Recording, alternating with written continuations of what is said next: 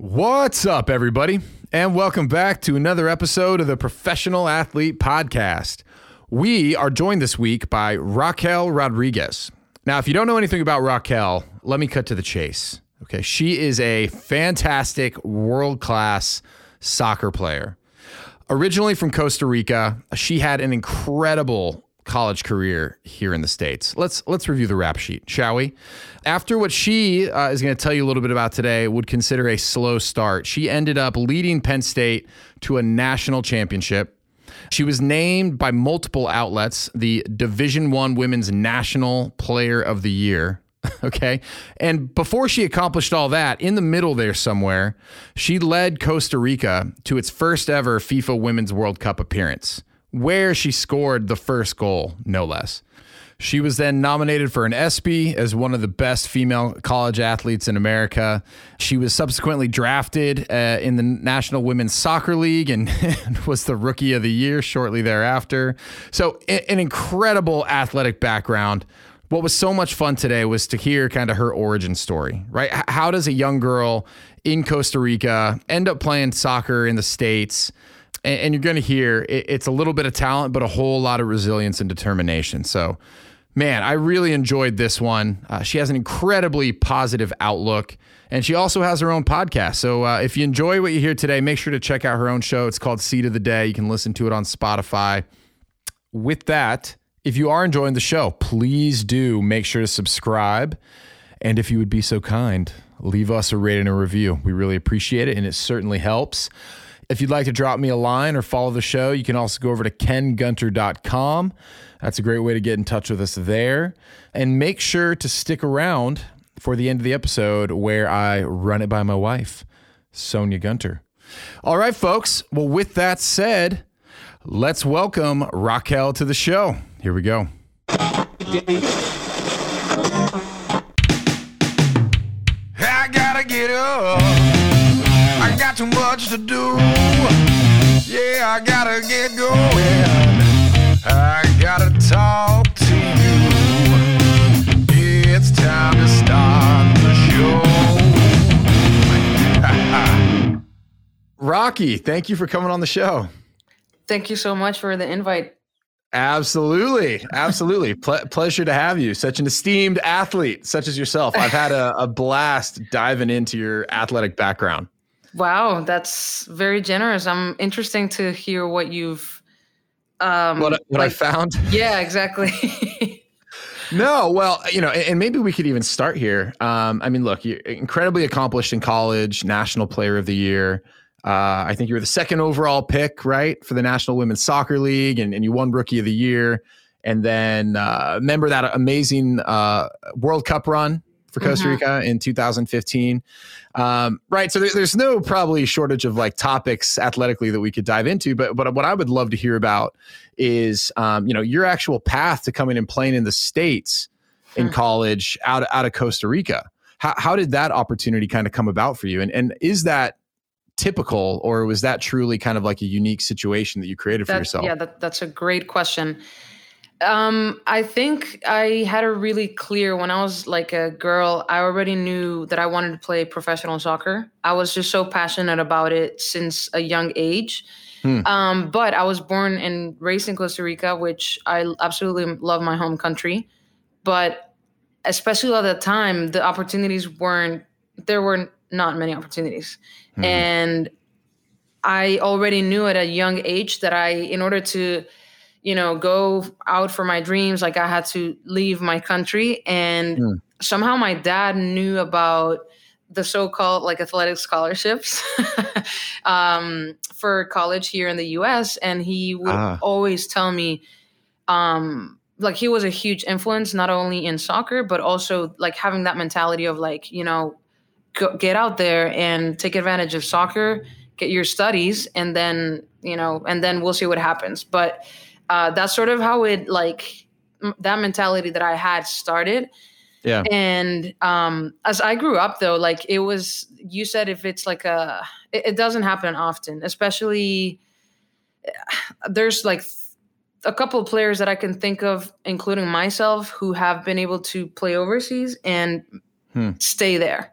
A lot of players have gone overseas and they come back to Costa Rica just because the lack of opportunity and the lack of resources. It's really hard to thrive and then to go out and compete against the best in the world. And Yeah. you know what I mean? Like the development is just different.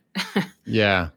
And has that development begun to change in Costa Rica with some of the success that the women's team has had, or is there still a lot of ground to make up? There is still a lot of ground to make up. So a couple of things that have changed from when I was there, and I was I was an adolescent. So now at least the players get stipend because you can't call that, it's not a salary at all. So it's more like a stipend to help them.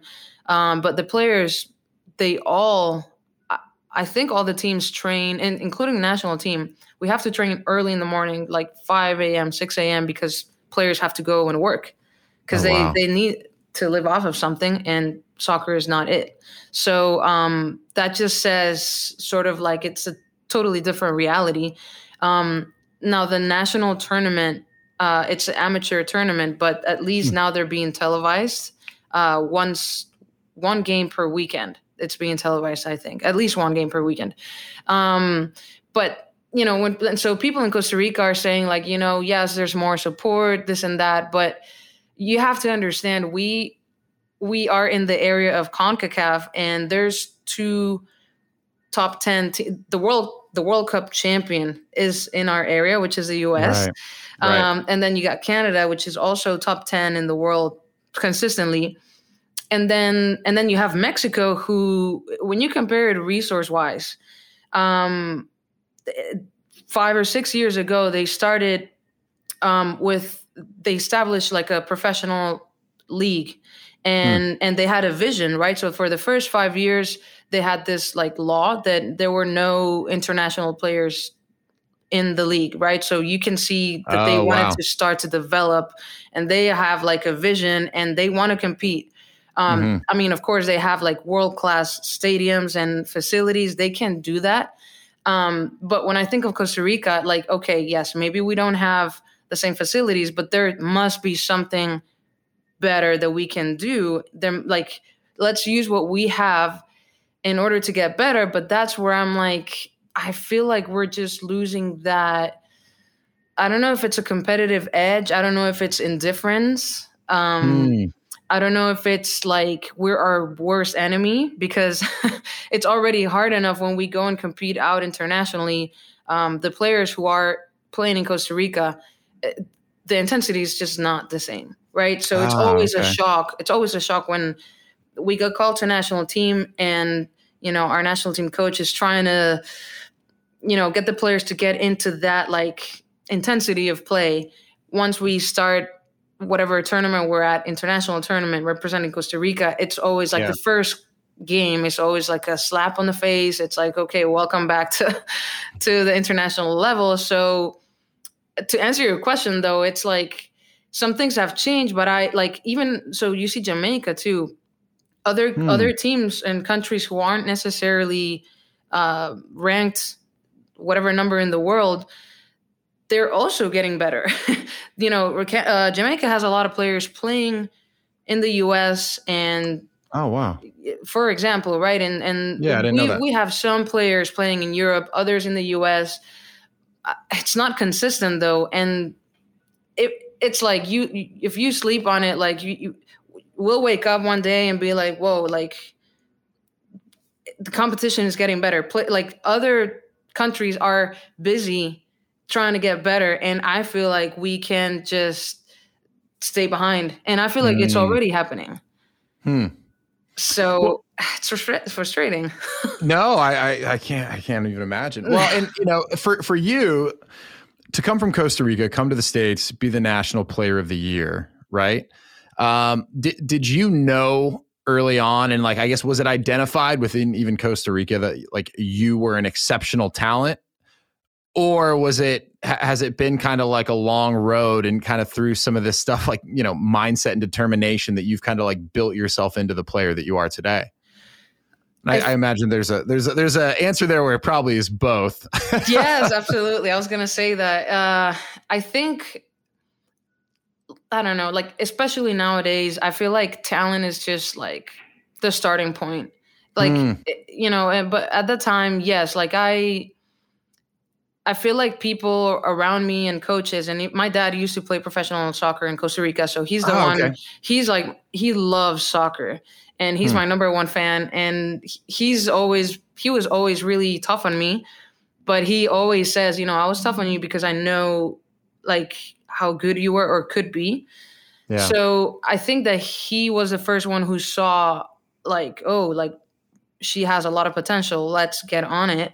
Yeah. And eventually when I started, like I made my first women's team ever. Like we didn't even know there were a women's team, but I was turning 11.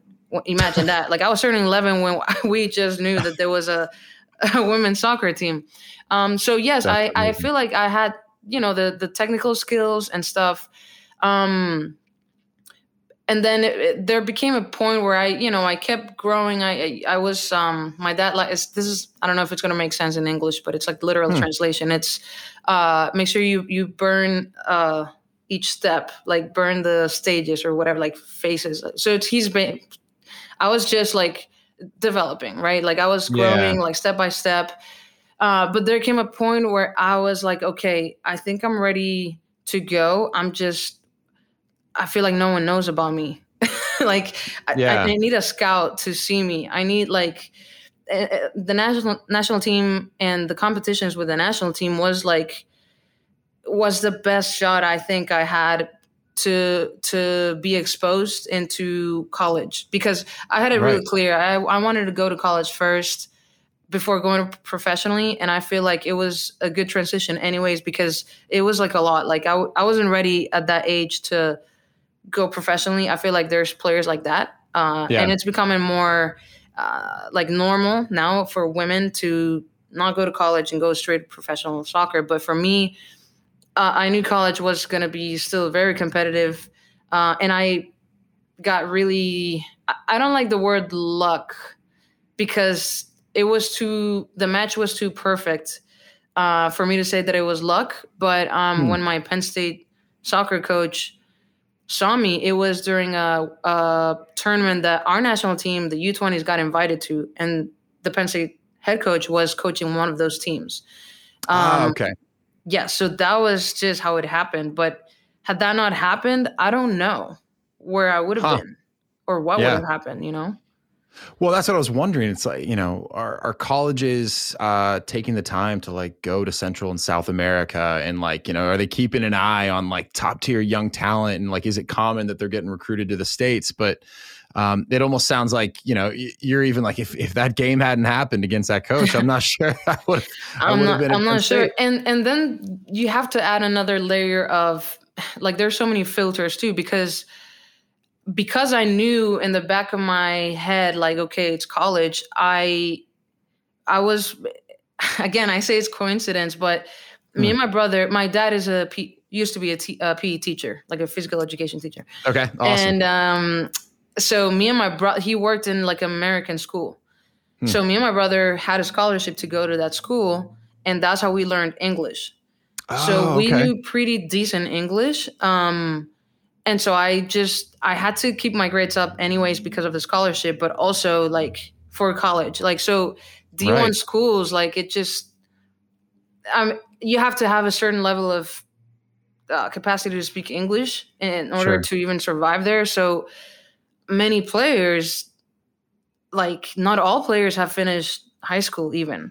And it's almost like the social problems are also obstacles you can be great at soccer, but I mean, I guess there's where, thank God for professional soccer, right? But I'm just saying, like, college soccer, and to get to a competitive college, there's so many other filters as well, other than like soccer and the athleticism and the level, right? Right. And how was that process for you, right? Because I mean, look, just nightmare. Well, that's what I was going to say. For any 18-year-old kid, like the kid who grows up in Montana and goes to the East Coast for the first time is like, oh God, what a culture shock. But like, you're coming from another country. It sounds like you spoke it earlier, but I guess it's a second language. Like how was that transition? It was So tough. You're real okay. It was so tough. Yeah. I think what kept me going was the fact that I had been through so much. Like, I had just been waiting for that opportunity that when it came, I was like ready to go. I was terrified. But I think that the frustration at home was bigger than any other challenge that I could face. Like, I was just waiting for that amazing opportunity. And it wasn't, I mean, I wasn't going to like a horrible place. It was college. I was going to play soccer. I was going to study, and I was going to, meet amazing people. And my coaches, to be honest, like they made me feel very, like they went above and beyond to help me with that transition. They were well aware. And I think I must have been the first like Latin American Hispanic player that they had. I dare say that. So, when I first came, it was a shock in every way. Yes, like cultural shock. The language, I thought I knew more than I actually did because I knew like textbook English. So I had like a slightly easier time during class than outside of class, because the slang and the jokes and even the technical soccer language, it was zero. I had to learn all that. And just, it was the first time I was being away from home. I'm such a homebody too. So like I later learned that normally freshman kids go and their parents help them move in. Most of them, right?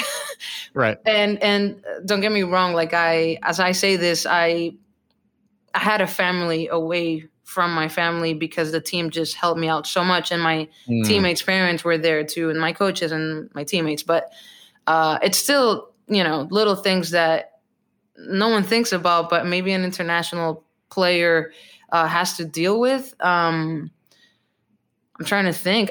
Of course, then the huge. I didn't know what fitness was.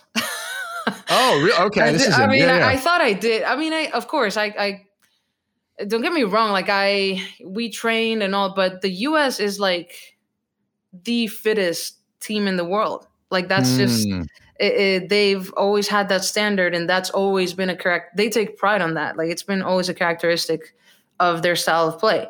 Yeah. They're only getting better and better, like and more, they have more and more tools. Like they've always been super athletic, and then they're like, okay, we got to get better at our like technique, and then they just work on it and they get better at it, and now they have both of the things like that. To me, that's why one of the reasons why they're the best in the world. But I was introduced to college soccer, and it was so quick, like so a lot of running than I was used to, because I was playing in Costa Rica. Imagine back like 10 years ago, more than 10 years ago. So it was a lot of a shock. Oh, yeah. I bet. Well, and something I wanted to ask you too, when you mentioned you were kind of frustrated at home, was that frustration with just like that lack of competition, or are you talking like, is it other issues that were going on and you were just like kind of ready to go to that next step? I think I was frustrated with the lack of opportunity. So, I mentioned too that it was a nightmare, the whole process to be eligible to play in college. I think I was training so hard because I wanted to be ready to come to college. So I always say, like, the college system here is made so that student athletes can thrive at doing both things. But in Costa Rica, there's like, you got to figure it out on your own, right? So I was trying to train hard, but also trying to make up for the classes that I would miss. So it was all on me. Like, yes, my classmates and professors would help me out, but I was the one calling. I was the one like sleeping 5 hours the most sometimes.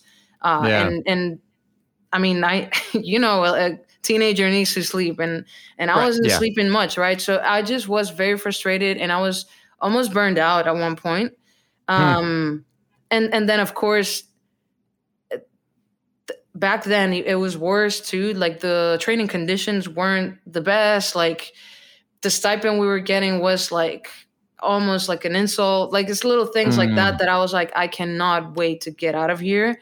Yeah. Because it's just a lot of sacrifice in a way. So it was frustration of like, yeah, just lack of opportunity, lack of like interest to make the Ah, conditions of not like the national team better, yeah. and Yeah, just women's soccer in Costa Rica better.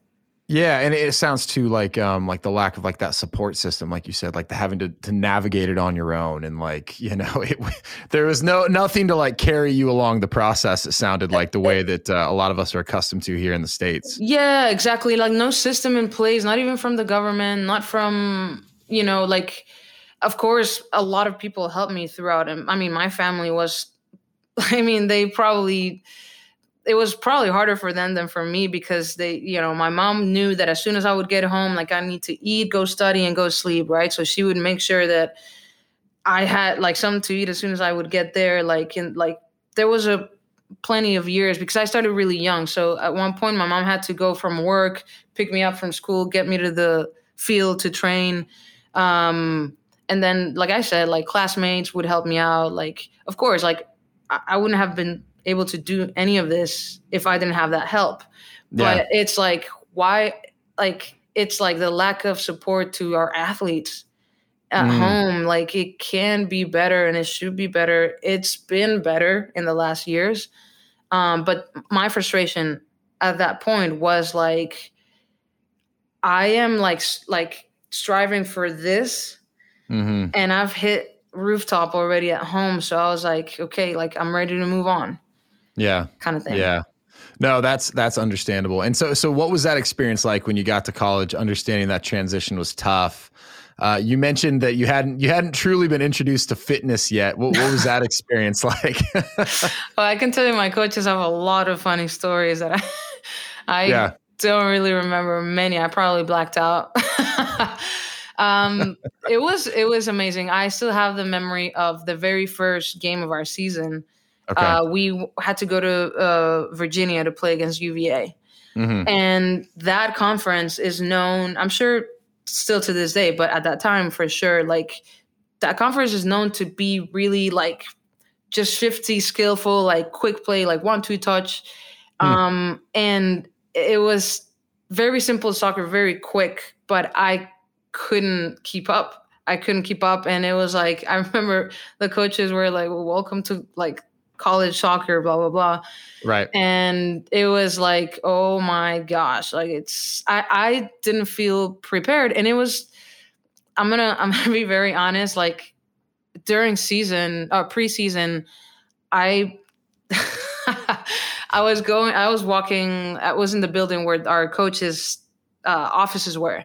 And here I see coach, like we just bump against each other. She's like, oh, Rocky, how are you doing? Just like a casual, like she probably expected me to say, oh, good, like have a nice day, whatever. And I was like, and I just started bawling. I was like, coach, like, but I came from a environment where like we were given absolutely nothing. And so I started bawling because I felt like I didn't deserve to get the sneakers that you get, the cleats that you get, all the gear, and like a full scholarship. Yeah. I felt like I wasn't given back what I was given in a way. So it was like even a shock in that sense. Like I learned that you didn't deserve things, or you always do have to earn your spot or your salary, your whatever it is. Right. But also like it was just two extremes. I feel like I came from a place where I had to figure it out on my own always, to a place where like, hey, whatever you need, just talk to us and we can figure it out. Right. So I just felt like I wasn't deserving of being there. I was like, I'm not good enough to be here, and so coach had to deal with that. She just sat, she was an amazing person. Like she's like they were both like another mom for me, like just role models, more like moms. Yeah. More than moms. But they, she just sat down with me and she was very, very nice. Like she handled it pretty well. She's like, Rocky, like you're just a freshman. Like I've already seen when you can do on the field. Like you don't have to like just prove anything to me. Like I know what you can give, and like you're a freshman. You're just starting. Like we'll take it one day at a time. Blah blah blah. So, but like that's it was a lot for me in every sense, like just emotionally a lot. Yeah. Well, I mean, like any 18-year-old kid, like that first year of college, and like I played college football, and I mean, it's a rude awakening. And I can't even imagine trying to deal with that while being so far from home, and then dealing with a language barrier. So forget all the challenging aspects of just being like a young college student or a young college athlete. It's like you're dealing with all these other headwinds as well that just probably make you feel uncomfortable, I'd have to imagine. Yes. So how did that tide start to turn for you? Because as we look ahead to how that story ended, you ended up excelling rather well. Yeah, exactly. I think my coaches were because the first and second year, they were both really rough. There's a term for the sophomore year, the sophomore slump. Yes. Okay. And I didn't know about it, but my sophomore year, again, this is our postseason meetings with the coaches. Yeah. They asked me, "How did you feel?" And I just started bawling again. Just started bawling again. Tears. Awesome. I didn't cry that much. I'm just telling you, the 2 times I cried. Yeah. No, right. That's fair. No, but the 2 first years were very tough. The coaches were like, "Are you gonna come back after the holidays? Like, make sure you get on that plane." But I was like, "No, I will for sure." Like, if anything, I'm a committed person. I told them on that meeting, I feel like, because they asked me to come for the summer to train in college, because they were like, "Where are you going to train? Like, we have everything here. Like, I can't imagine there's a better setup for you in Costa Rica than here." And I was like, sure. Okay, fair. Like, I get it. So I came in a bit, or like halfway through the summer, to train, and then season didn't go well for the team in general, but also for myself. I had like a weird like body burnout sort of thing, and on that meeting, I told them I am willing to do anything that it takes. I just feel like I'm competing against like the best athletes in the world, and I just don't see the result. I don't see it. Like, I don't see it, and so I feel like it was a rough conversation. But then for my the 3rd year and 4th year, it's when the place started to feel like home already, because it was just a matter of time, I think, and experiences, and have honest conversations. So the 3rd year, I think it's common in college that the older players are like the captains usually, right? So now I had like a different role. I think that the work that we had put in for the 1st and 2nd year, although it wasn't at that point, it hadn't been like, I hadn't seen the best results, it still was worth it, because thanks to what happened, we were able to adjust some things. And 3rd and 4th year was like the cherry on top of my personal career. But as for the team, it was an amazing year. And I think it was just a matter of time. The team culture that the coaches had been working on just like bloomed for those 2 years, especially the 4th year.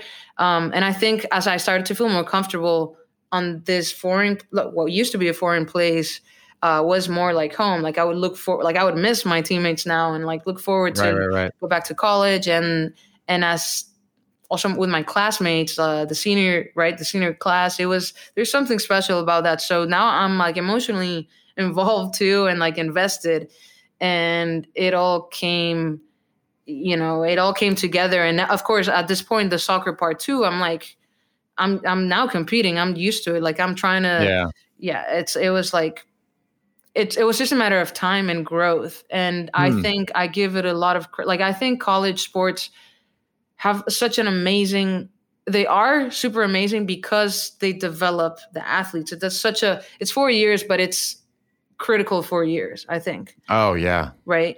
Absolutely. Well, and I have a couple questions for you, but one thing I'd be curious to hear your perspective, and sometimes people don't enjoy talking about themselves, but for you, what is it that sets you apart as a player? I guess what is it that you think sets you apart from the others? And especially in those last 2 years in college, like what started putting you ahead of the rest of the pack? Yeah, that's always a really hard question for me to answer, because, and I never give like a this, and that. Like it's always broccoli, lots of sleep, and phenomenal footwork. Yeah. Right. I think I've always been a player who is like creative, and I feel like every midfielder says I'm a midfielder. Yeah. Every midfielder says that.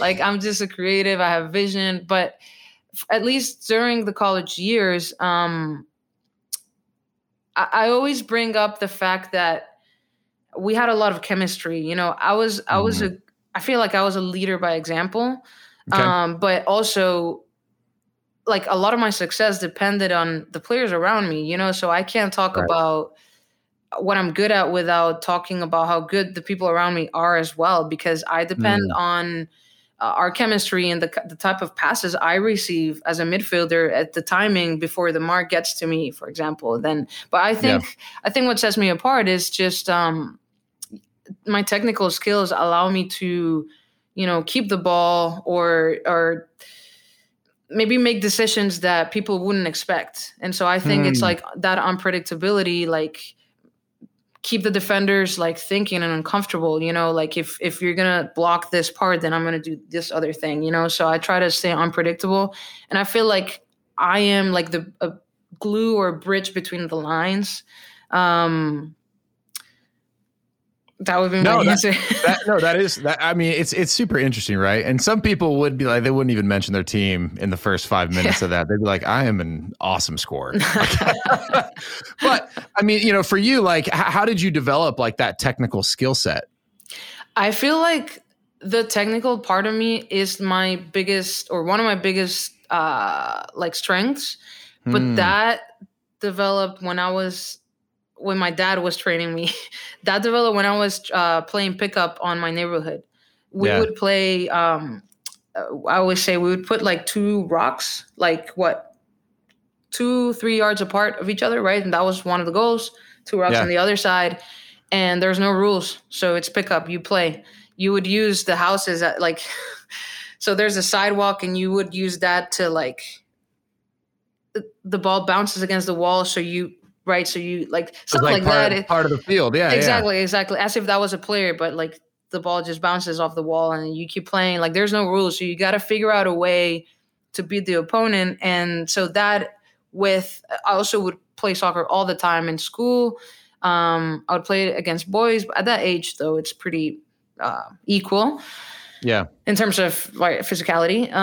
But also my dad would coach me constantly, like more formally, like every Saturday, because he would coach a group of kids. He would take me and my brother. So that was literally the foundation, I feel like, of my style of play. Later on, like I started to learn about, you know, tactics and how to move, where to move, positions. But the foundation for me was when I was a kid, just how to control the ball, like how to think quick, how to be creative, think out of the box kind of thing. So I think it's Malcolm Gladwell's Outliers. Have you ever read that book? No. Okay. It's worth a read. You might find some of yourself in it. Cool. But I think it's Malcolm Gladwell's Outliers. Anyways, if it's not, I'll follow up at the end of the show with what it is.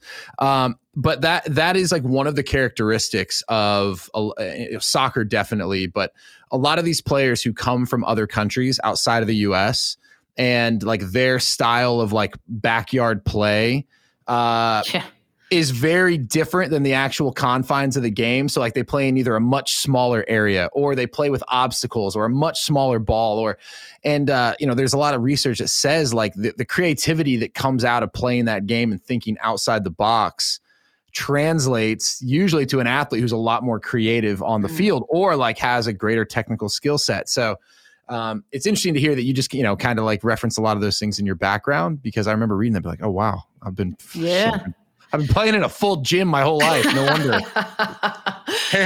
That's true. Yeah, I actually, I have a couple of friends who work with academies here in the US, and they say like it's become a problem how even sometimes it's the parents too. Like, how can we get better? Like you get so competitive that it's almost counterproductive.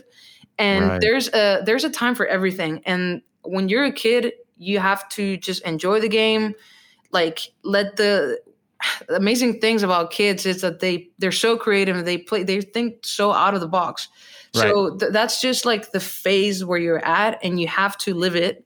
Once Mm-hmm. you keep growing, then you'll learn different things. But I feel like it's become so competitive. Like, academies want to win games and tournaments, and so they are starting to put kids in a such structured environment that it's actually not great.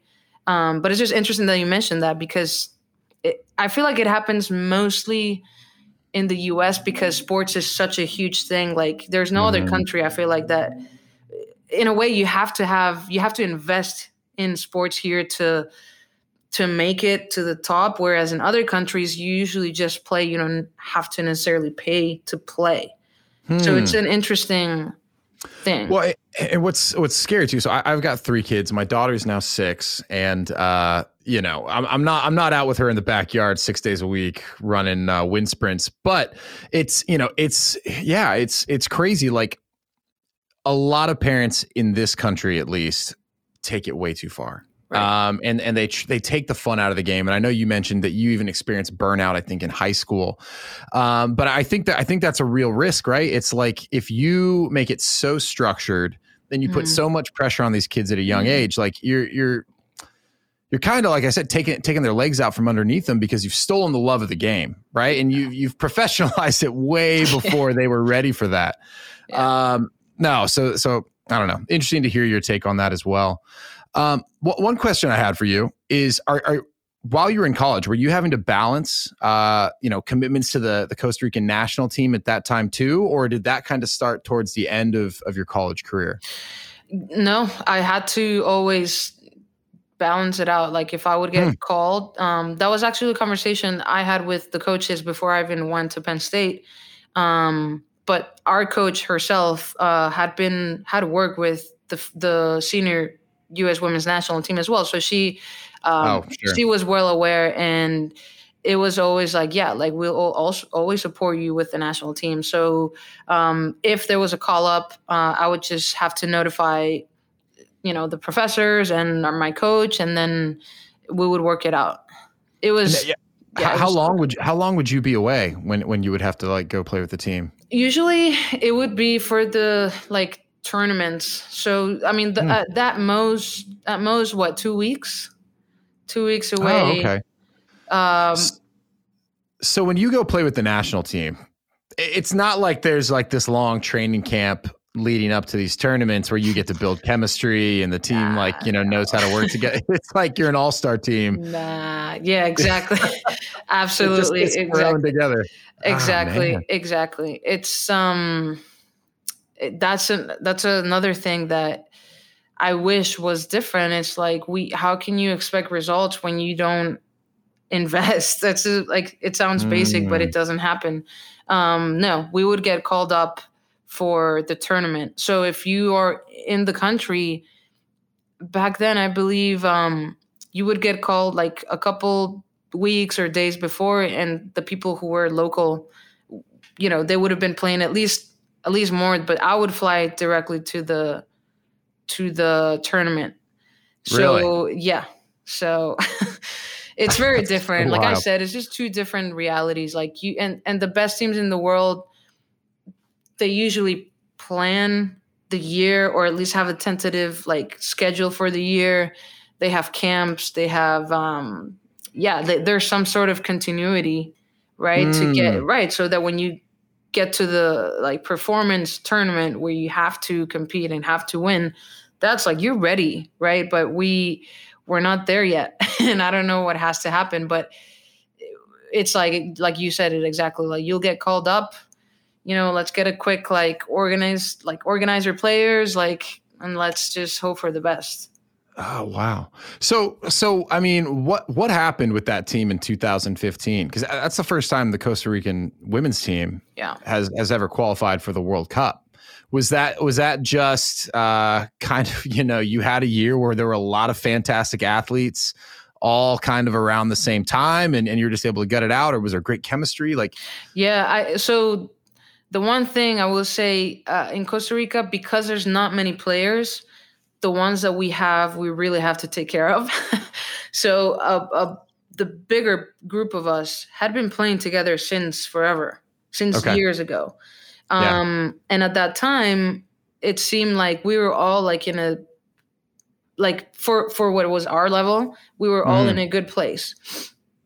So yeah, like it happened that year. But like, that's the thing. Like, even though we wouldn't have many days of preparation for the tournaments, we still knew each other from years ago. So at least I know like I know this teammate so well.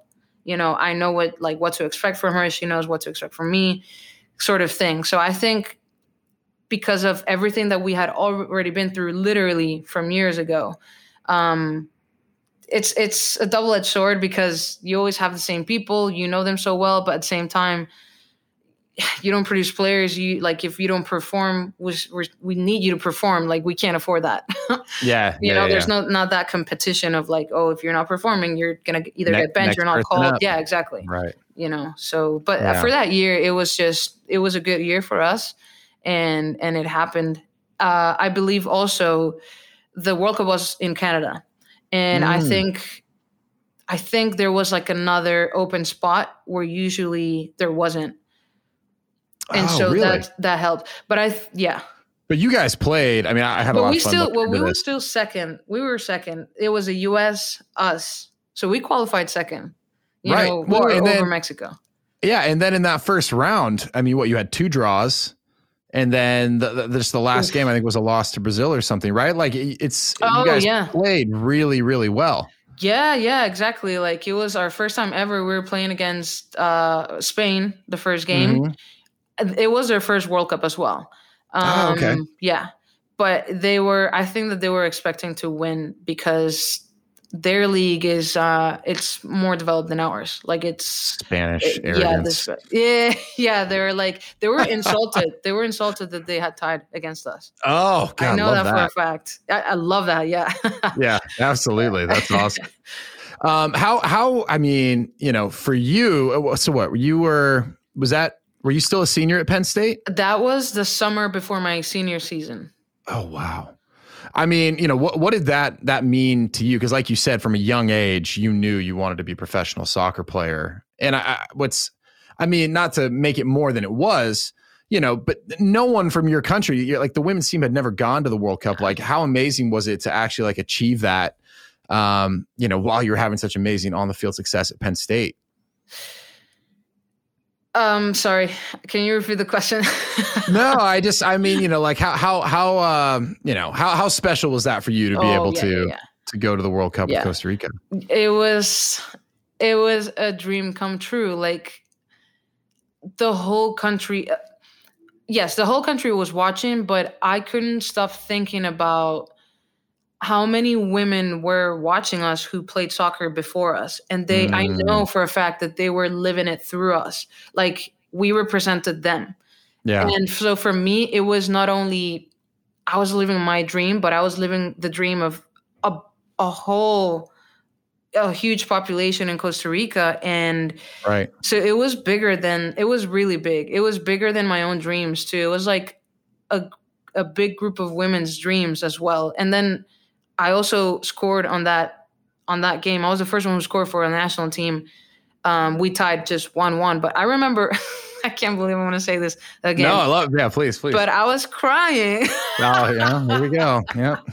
I was crying on our way back to the hotel because I was just like reflecting, and I was like, it could have been anyone who scored, but it was me. And I wanted to be the first one, don't get me wrong. But, like I always want to be the first one to score or the one to score. But still, like, it could have been anyone. And so I was just feeling so grateful. It wasn't a win, but it represented so much more. Yeah. Even if it was a tie, like, don't get me wrong, I would have loved to win. But it was a lot of everything. So yeah, to me, to live the World Cup was, and also, like, some players get injured before going to these competitions, and they've been training for the full their whole life. Yeah, their whole life for that, and then shit happens. Yeah, I don't get to realize it. And like, so yeah, it was amazing. My coaches went to watch that game. Oh, Actually. did they? Yeah, Awesome. the whole coaching staff was there, and they got to. And they were probably like, "Oh God, we are gonna just wreck people next year." Yeah, we're super excited. One of them also cried. She came to the hotel after, and she was like, "You're like just crying." She was like, "Oh my gosh, you scored in the World Cup!" Like, because they knew how much it meant to me as well. Like they had been with me through the journey. Yeah. Yeah. Oh yeah. Oh, it's amazing. Well, and you said it had a huge impact on all those women who came before and played. I mean, what did that do for that younger generation of female athlete in Costa Rica? I mean, did you notice like was there a big change, like a lot of enthusiasm around young female athletics? I think so. I feel like that was like the first time that I really felt like the whole country, like not only our families, were aware of it. And actually, after that World Cup, Costa Rica hosted a couple of years after, hosted a U17 World Cup. Oh, very cool. We were supposed to host a World Cup this past January, the U20s, but COVID hit, of course, right? Yeah. But so it did, right? It did something, but I feel like it's very, in Costa Rica at least, it's very emotional. So it's like the World Cup was happening at that moment. Everyone's like, oh my God, super cool. And then the next year, it's like back to square one. And I was like, I thought it was going to be different. I was like, okay, this is it. Like, there's a tipping point. Yeah. Yes. The changing point or whatever. And it wasn't necessarily that. Got it. Yeah, I mean, like you've already kind of talked about this a little bit, but it's clear like how much investment and structure, like you were saying, like the Mexican League, they weren't letting in outside players. Like they're going to develop talent domestically. Yeah, it's crazy. So looking ahead a little bit, now a professional athlete, and what I imagine with access to a lot of great resources. Like what are you kind of doing today to not only continue to perform at a high level, but, see and have longevity in your career? Like how has your training changed? Yeah, that's a great question. That's, every once in a while I sneak one in. Well, I think in general, I've always been like a very, I like to take care of my body, and I like to do what's best for it. I think as the years have gone by, in the past, an example, just with food, for example, I've gone through so many phases, but the way how I feel today with my relationship with food is very much like a balance. I have tried like being very strict with food, and it just doesn't work with me. I'll then like go crazy with food and like eat junk food, and like I just can't do that. So to me, it's like I've learned, and I've been working with a sports nutritionist from home. She works with the Olympic Committee.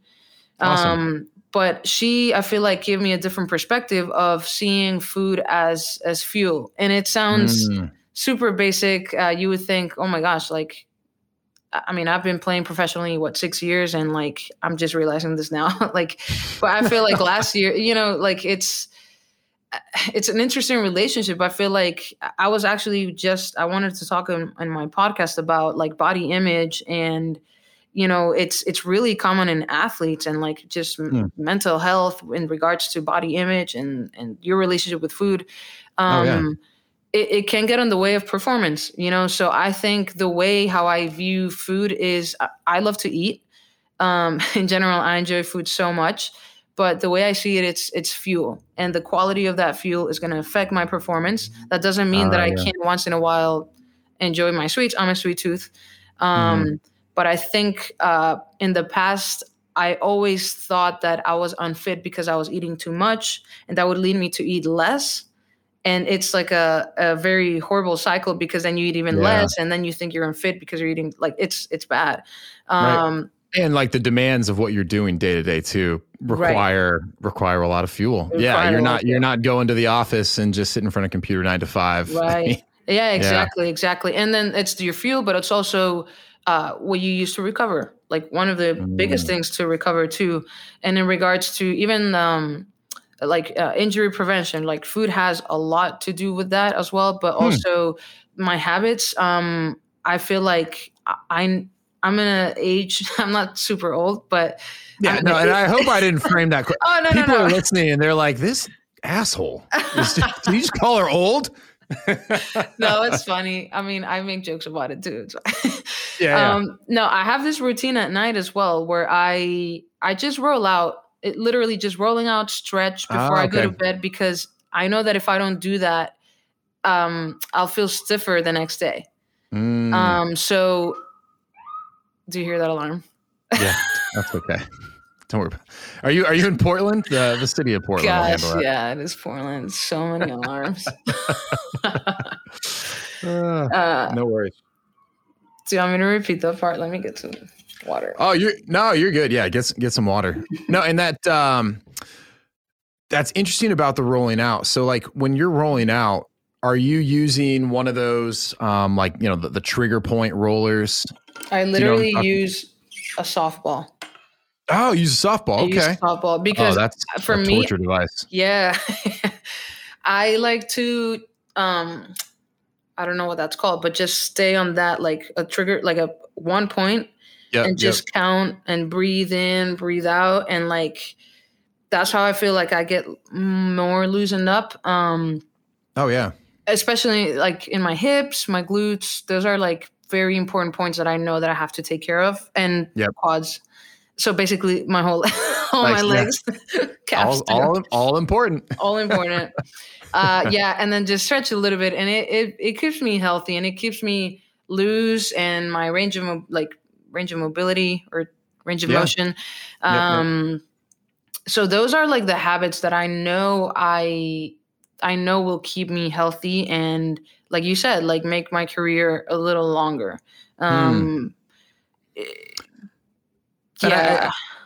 Well, and I think what's interesting there too is, like, that's a pretty broad question, but like you immediately went to like, no, food, and not just like, oh, I count my macros and I do this and that. Right. It was like, I changed my relationship with food. And it's funny, we the last episode before this, actually, we just had a nutritionist on by the name of Dr. Goglia. And he works with, Marvel superheroes, NFL athlete, whatever.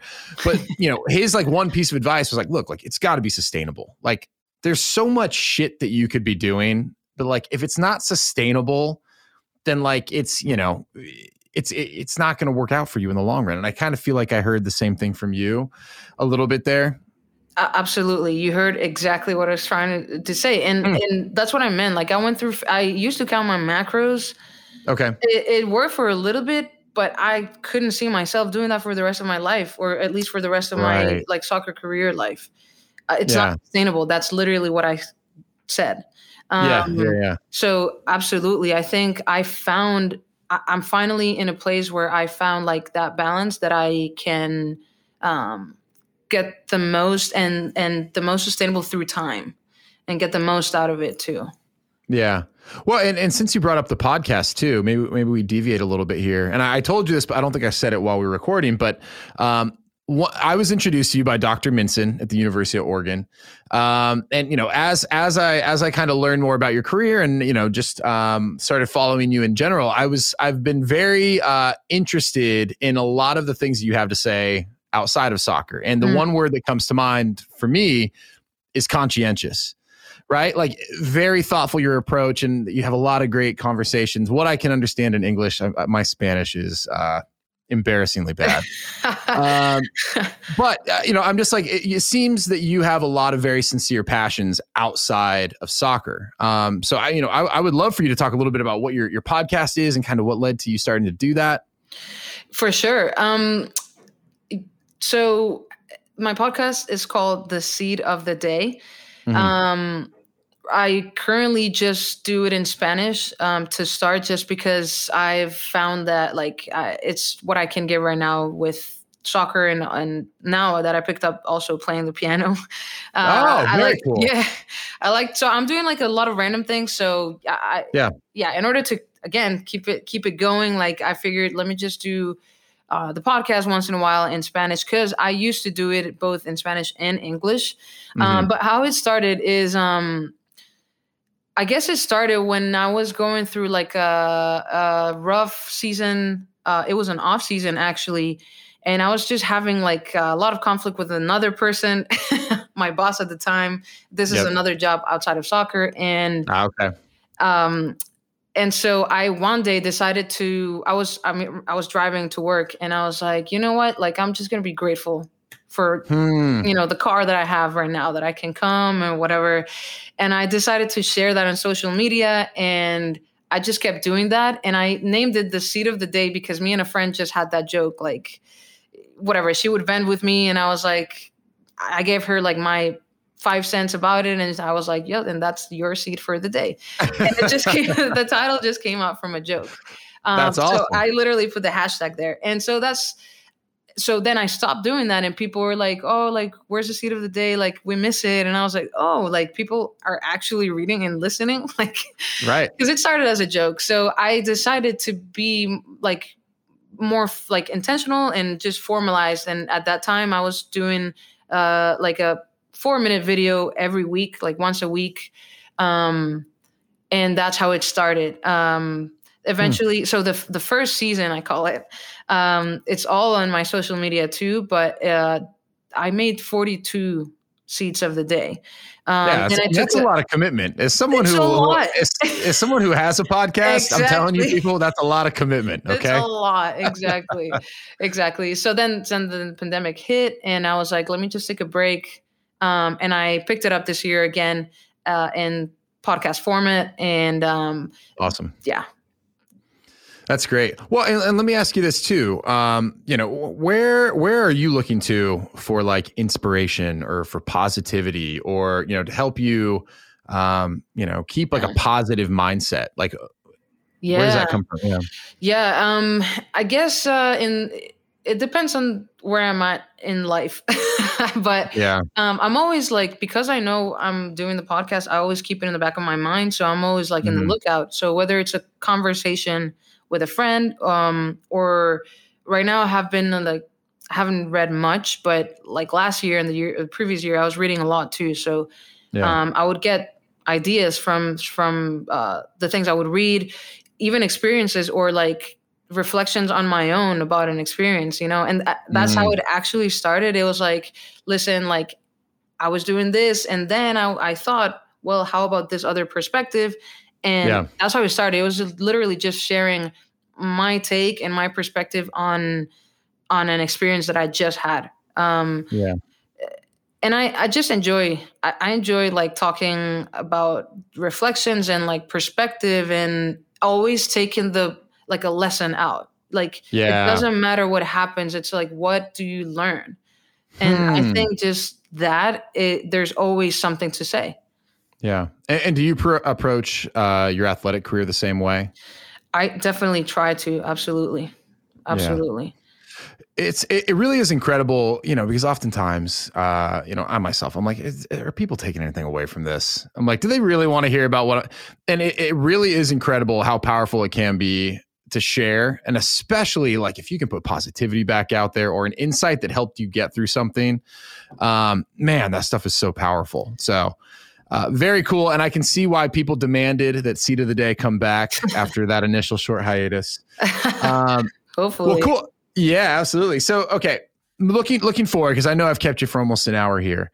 What's kind of next for you in your athletic career? So this will hopefully be your first full season with Portland, right? I know last year was just brutal with the pandemic.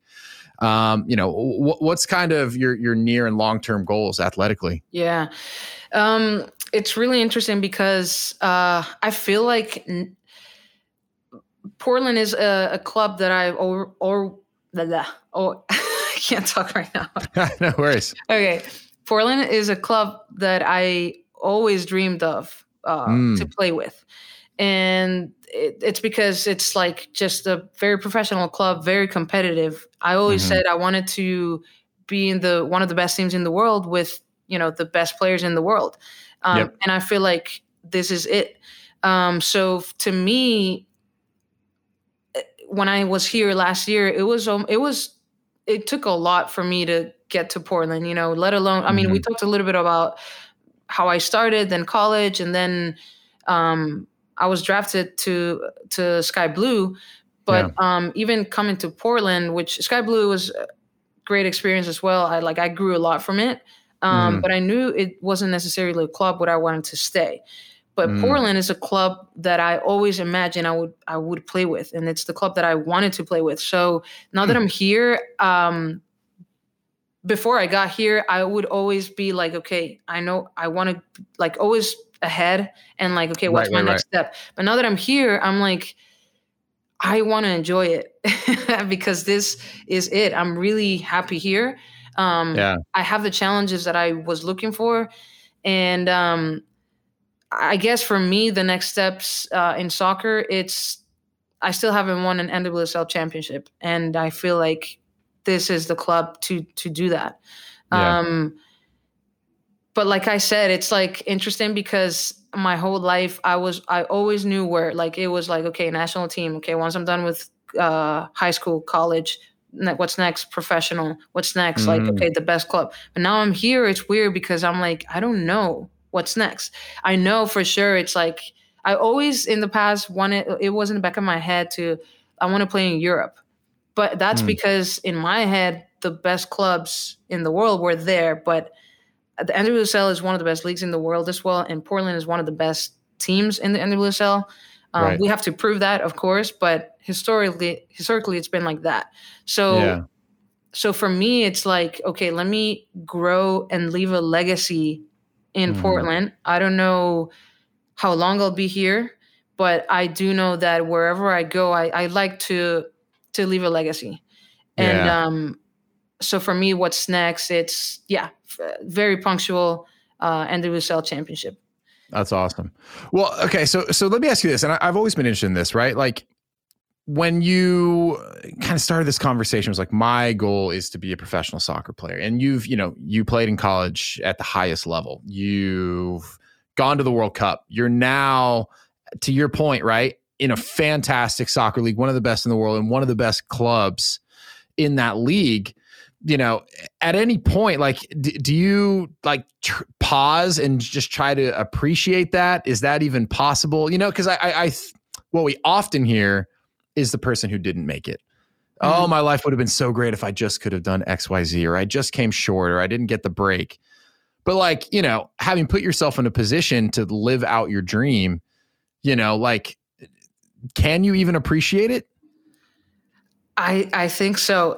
Now that you say that, last year was a pandemic year, but that was my first year in Portland. So it was a weird thing because I was really looking forward to Portland is one of the only places in the world that the stadium gets packed to watch the women's team. I was going to say that's a bummer that your first year was during COVID because exactly. Portland, I mean, I grew up in the Pacific Northwest and they love their soccer. Yeah, exactly. And I know Portland is they're crazy about it. Exactly. And it really is a bummer. But still, I feel like during the pandemic year, I was like, okay, like, yes, it's a pandemic and everything, but I am here. Like, it's still like, I'm here. It's been a wild journey. And it's like, I had worked so much for it. And I actually made a video that I haven't posted yet because there were rules about like not posting like when you go to training or whatever, but I am waiting to launch it whenever it hits the 1 year mark when I made that video. And it's cool. It's literally, I'm speaking in Spanish on the video, but it's literally about, hey, like pinch yourself and look how far you've gotten, like telling people this, but I'm saying that because that's what I'm realizing at the moment. Yeah. So up to this day, even like there's definitely days where I just go through the motions. I got to go to work. Like you even whine about it. But there's other days where I'm like, just, wow, like I'm standing by these amazing players. I have this uniform on. Like I do have those days. And I think it's so important to have that because like I don't want to look back and be like, man, if I would have enjoyed it more, or like I had it, I was happy, I just didn't realize it, or, stuff Absolutely. like that. Yeah, absolutely. And I think that's something that the average person deals with too. It's like, look, like if I talk about myself for a second, like life can be difficult. It can be stressful. And there's those times where like I have these 3 little kids and my wife, and I'm like, oh man, like I need to take a stop and just I need to find a way to appreciate this, because I like, to your point, I'm going to look back and be like, those were the best years. Yes. And it's so easy to be so focused on like moving forward or that next thing that, that whole idea of being present, it's easier said than done. So very cool to hear that you're making a conscious effort to do that. And I think there's a lesson in that as well. For sure. No, for sure. Yeah, no, nothing else needs to be said there. Perfect. Well, hey, so for people who want to follow you, where should I point them? Because you do a great job of posting. Well, yes, for the people who would like to follow me, please follow me on Raquel. So it's RAQUE_Rocky. That's for Twitter and Instagram. My YouTube channel, I post all the videos or most of the videos. It's Raquel Rocky Rodriguez. And Facebook, it's also Raquel Rocky Rodriguez or Rocky Rodriguez, one of those. Awesome. Yeah. And the podcast, I'll make sure to link to it. Oh, yes. Spotify, Apple, is it everywhere for the most part? Yes, for the most part, but definitely Spotify. And awesome. Yeah. Okay, perfect. Well, man, thank you so much. This has been a lot of fun. And I know people are going to take a lot away from this one. I hope so. It was amazing to talk to you, Ken, and thank you so much for the invite. Mommy, you better go ask Mommy, Daddy. Let's roll right into it. Okay. This might be interesting for folks. You are a quiet talker. Yeah, my octave is like hard to pick up. Yeah, like as I'm watching this record now, it's still not picking you up great. But can you hear me? We tried to turn it up a notch, and boy, you're a heavy breather. I grossed you out with my breathing. And I said, nope, we'll take the lower audio over that breathing. Oh my God. But no, that's okay. You literally snored half of last night. Really? And I didn't complain. This is the first I'm telling you of it. Oh, well, thank you for doing it. I literally thought like, oh, this is kind of comforting. Really? Yeah. Oh, wow. That's love. Yeah. That's not love. I don't know what it is. Really? I was snoring, huh? Yeah, you were. Boy, I was dead to the world last night. Did you forget to put your nose thing on? No, I had the nose strip. Oh, okay. I'll tell you what, though, if I don't. This is a conversation we should have had before the show. Oh, hey. Hey there. Hope you enjoyed talking to Rocky. Sorry, we forgot you were there. Man, what just like a cool journey.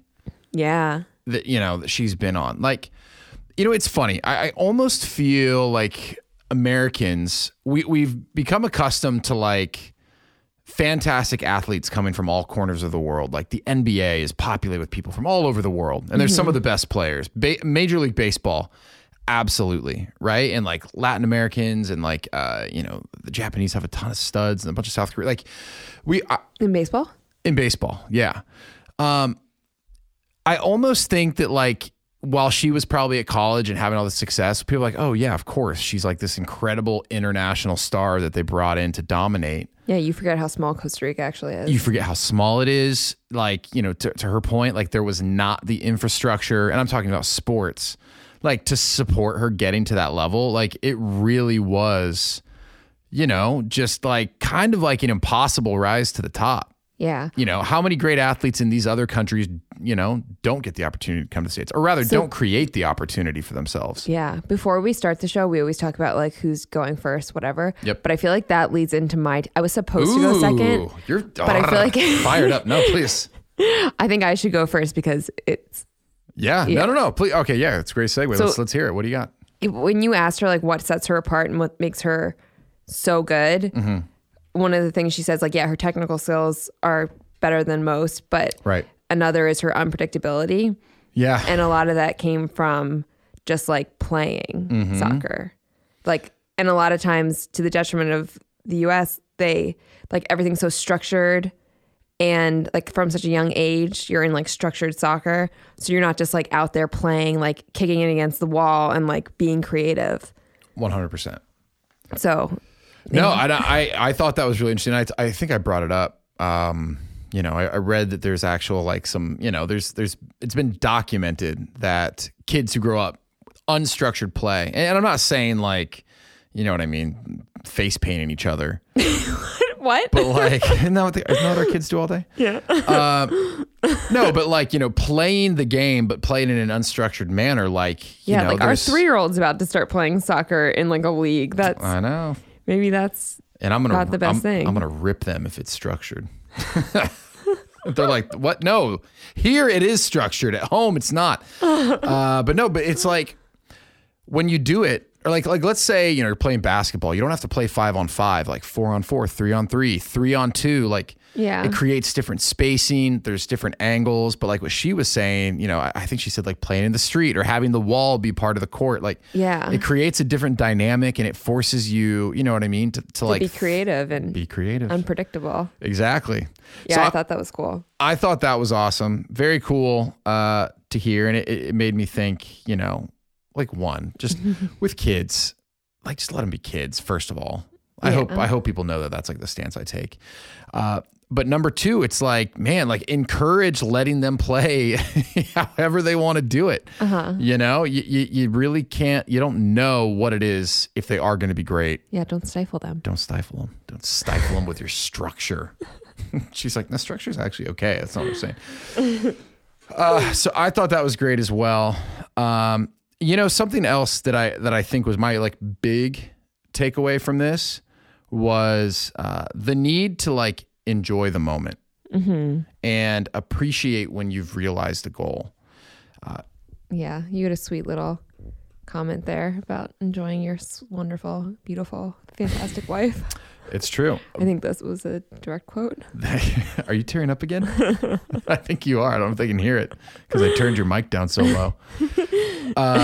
No, but honestly, yeah, I think about that all the time. And it'll actually bother me when I realize like, oh my God, this is so special and I'm not enjoying it the way I know I should because I'm focused on what I need to do to, you know, and look, like for a parent, parents can relate to this. Like you're worried about like safety, protecting them from like the downside, you know, just all that stuff. You can get so worked up worrying about what could happen in the future. It's very easy to like overlook like how amazing, you know, what's happening in the present is.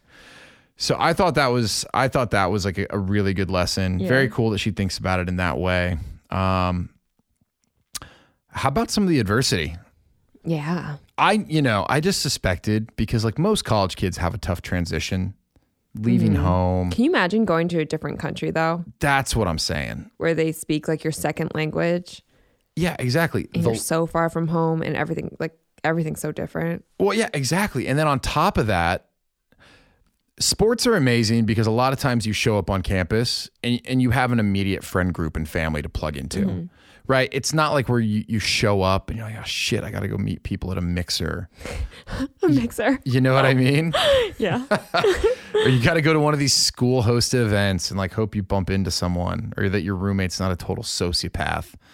Yeah. You know, so like there is that piece of it. And I'm sure, like she said, she had an amazing family and like support system around her, but my roommate stole my underwear.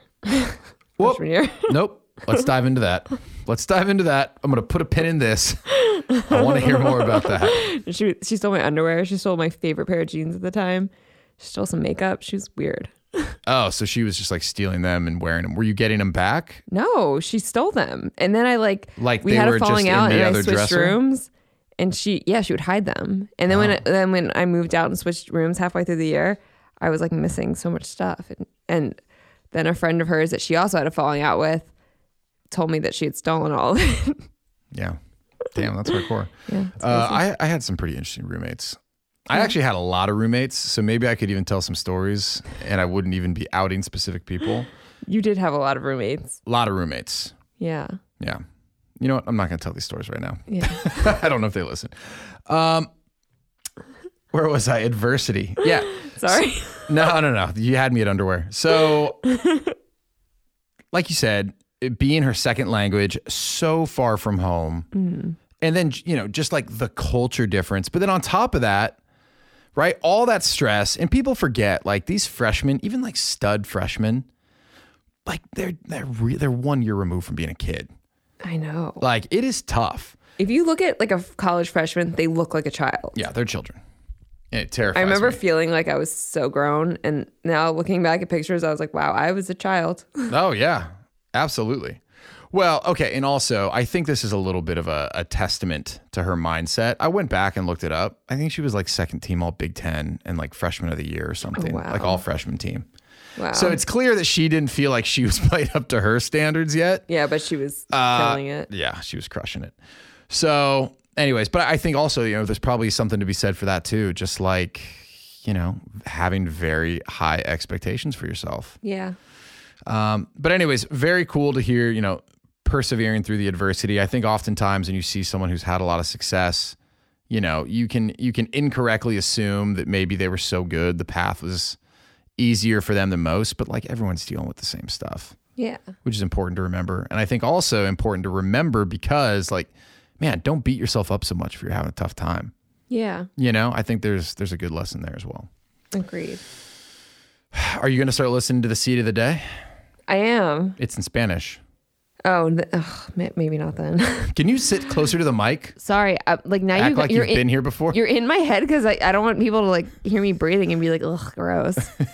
No, some people are into that actually. Some I people wish might I spoke rewind. Spanish. Maybe I will listen to it and that'll help me. Ah, yeah, you should. Improve my Spanish. I took Spanish. I took Spanish since I was in kindergarten, so I should know Spanish. You should know Spanish. And I don't know Spanish. Did you have any tough times transitioning in college? Freshman year tough at all? Yeah.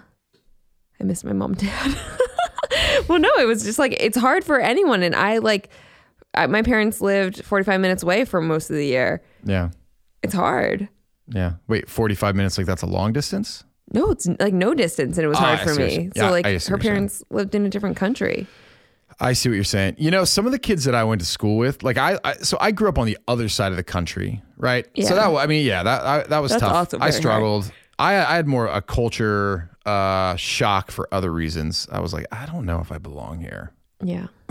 Like, you're a little grunge. We were pretty grunge, pretty blue collar. And you went to a very not grunge place. Yeah. It was Princeton was very not grunge.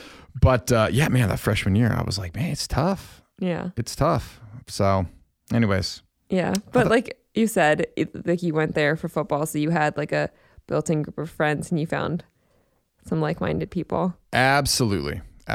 By the way, can we talk about how cool it is that she scored that first goal? Yeah, that's awesome. Like, like thinking about it, and she even kind of alluded to this too. It's like, it's not just, can you be good enough to make the team?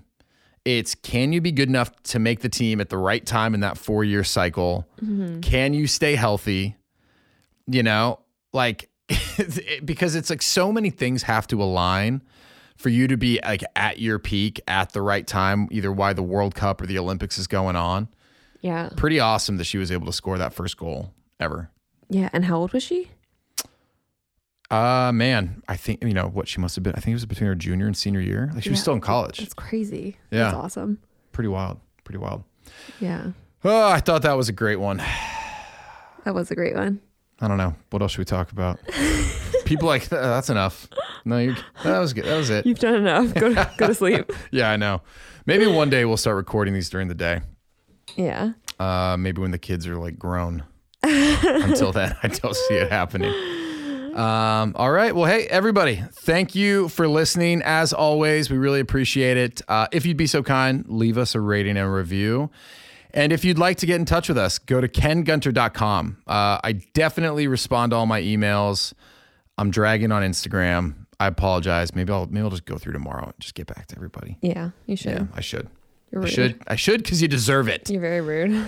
Yeah, sorry, it's busy. End of quarter. You know what I mean? All right, folks. Well, hey, have a good one, and we will see you next time. See you next time.